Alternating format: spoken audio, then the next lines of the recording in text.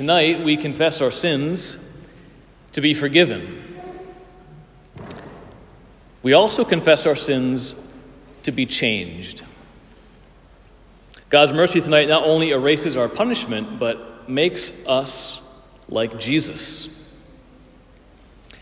From the earliest years of Christian education, kids in kindergarten, first grade, second grade, we teach children not only to obey the Ten Commandments and be kind to others, but we tell them, be like Jesus. Imitate Jesus. Love like Jesus. Living a moral life is not only a list of do's and don'ts, although they certainly help us start the journey. Living the moral life is becoming a person who has a particular kind of character. It's taking on the life of Jesus onto myself and into myself so that his character becomes my character. My life looks like his life. So when Jesus notices his disciples arguing over who's the greatest, he doesn't just tell them, hey, stop arguing, cut it out. He teaches them what it means to be truly great. It means to be the last of all and the servant of all. Because that's who Jesus is. That's his character. He became the last of all and the servant of all most intensely when he was crucified for us. On the cross, he gave a gift to us. He gave us the gift of his love, even when we didn't love him. To love without being loved in return is called divine charity. And it's who we are called to become as disciples of Jesus.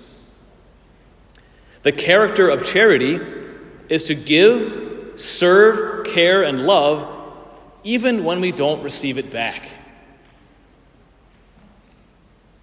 And maybe that's why Jesus says that receiving a child is receiving him. Children are wonderful, but they can't pay you back. They simply absorb love, they absorb time, they absorb energy.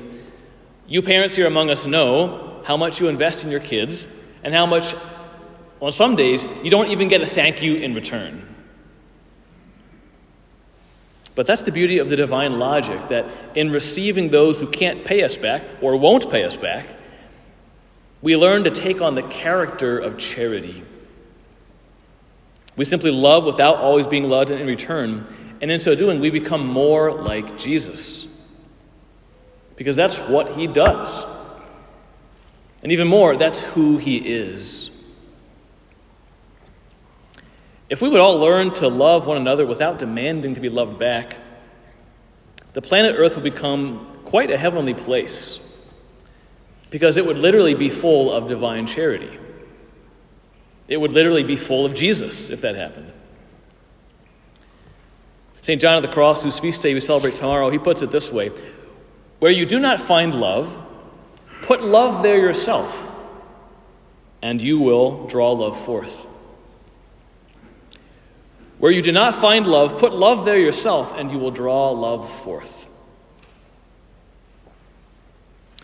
Tonight, we humbly repent of our sins, and we rejoice because we believe that God is going to forgive us. But we also rejoice because we believe that God is going to change us.